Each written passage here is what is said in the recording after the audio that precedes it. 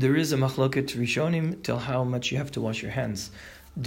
Everybody agrees that your fingers have to be washed until your knuckles, the point where your fingers connect to your hand, to the palm of your hand, or whatever you'd say in English. That's agreed upon everybody, that the fingers have to be washed. But there's machlokas rishonim whether you should wash to your wrist. In other words, do you pass to your fingers? Do you have to wash to your wrist or not? And even though you might say it's a rabbinic mitzvah, netilas yadayim, you could be mekel, the psak is, generally speaking, that you should be generous and wash until your wrist. I say this because I've seen people, stick their hands under the we'll talk about this, under the utensil, under the cup, and there's like a little bit on their nails, their top knuckles, whatever. That's not correct. The correct thing is to wash properly until your wrist. The Gemara tells us about Rav Chizda.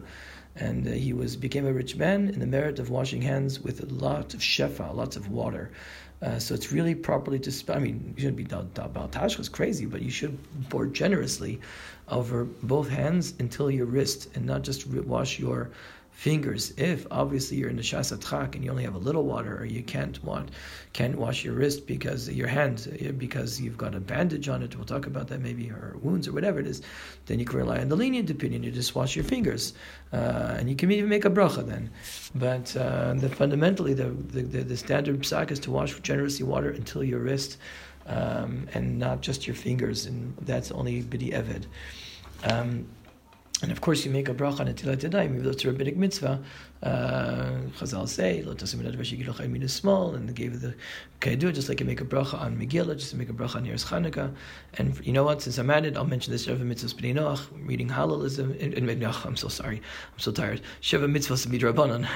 Sheva mitzvahs midrabanan are reading Hallel at the time that they were mitakin, reading Megillah, lighting Chanukah candles, lighting Shabbos candles, washing hands that we're talking about right now, brachas in general, brachas nen, brachas mitzvahs, because of Shevach, etc., and Eruv.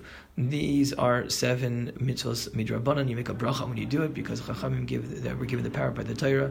Asher Geshamim says v'tzivano, even according to Chazal is v'tzivano, and therefore you make a bracha on netilas yadayim as well.